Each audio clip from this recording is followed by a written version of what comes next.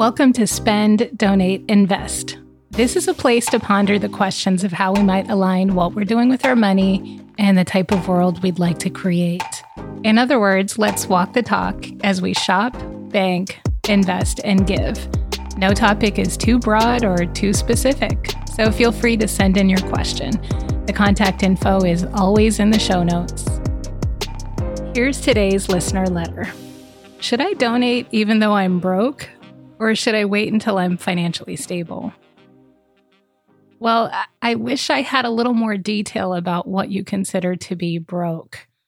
I'll never forget the day that a friend burst into tears and admitted that her joint income with her partner had only netted $2 million that year and that they were living check to check. That's a quote. The actual words she used were check to check. And then I've heard another friend literally use the words, "I'm rich," because he was taking home about $30,000 a year. So this was in the context of a conversation he was having about how he wasn't willing to waste his time anymore scrimping because he had arrived at wealth. So it's hard to know what you mean when you say you're broke. I guess I can only use my own definition. I would say I would consider myself broke if I can't afford to buy groceries, I can't afford rent, and I can't afford to see a doctor. And probably the most critical part is I don't have an easy path towards being able to pay those expenses. So I wouldn't count the time in between college and starting my job 2 weeks later, where I had to borrow money to pay my security deposit for an apartment before my first day of work. It was very easy for me to borrow that money and then pay it back about 4 weeks later when I got my first paycheck. So that's how I'm going to define broke. I can't afford basic food, housing, and medical care. So in that case, I guess it still depends. I know plenty of people who are just barely scraping by, who are broke, according to the definition we've just decided on, and are still donating. They're donating to their family members who have less than they do. They're donating to their communities. They're donating to their religious institutions. If you subscribe to my newsletter, you might already be familiar with the legacy of Osceola McCarty. In the late 1990s, she donated a mind-blowing $150,000 to provide scholarships for Black students to attend the University of Southern Mississippi. So Osceola McCarty stopped attending school in 6th grade to take care of her aunt and worked full-time doing laundry until arthritis forced her to stop in her late 80s. She lived extremely frugally, saving every dollar she could. And at the time of her passing, it was reported that she didn't even splurge on air conditioning in the South.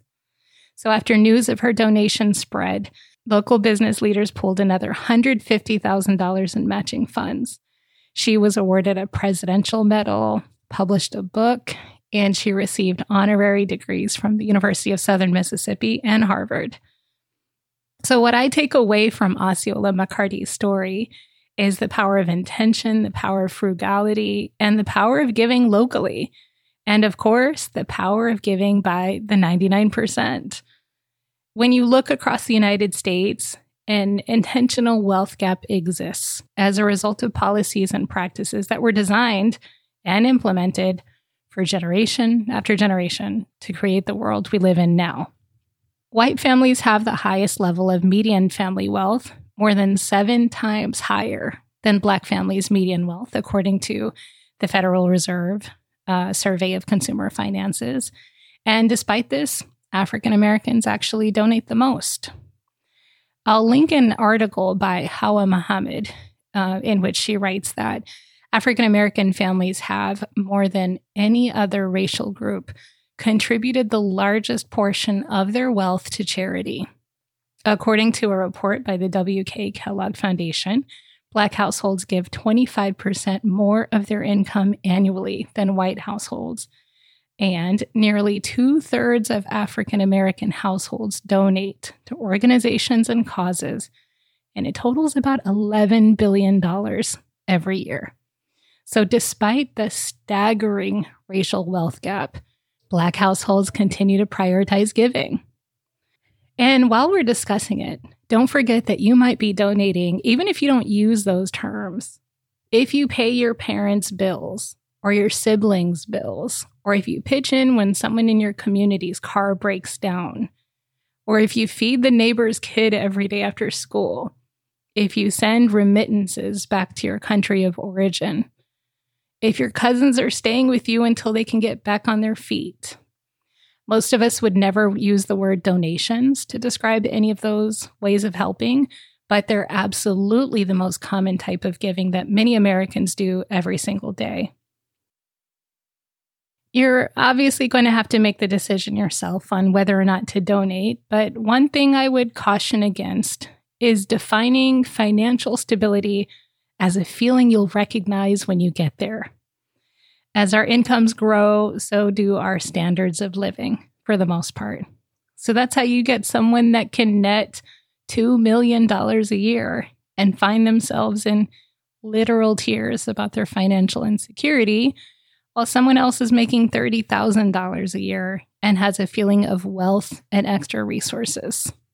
That's why it might be a good idea, once you have your basic living expenses met, you might decide to define that as housing, food, and medical care. It might be a good idea to set a percentage of your income as a goal for giving. Let's say you set it at 1%. That 1% will grow as your income grows, and it takes the guesswork away. As your income grows, you'll already have built in that practice.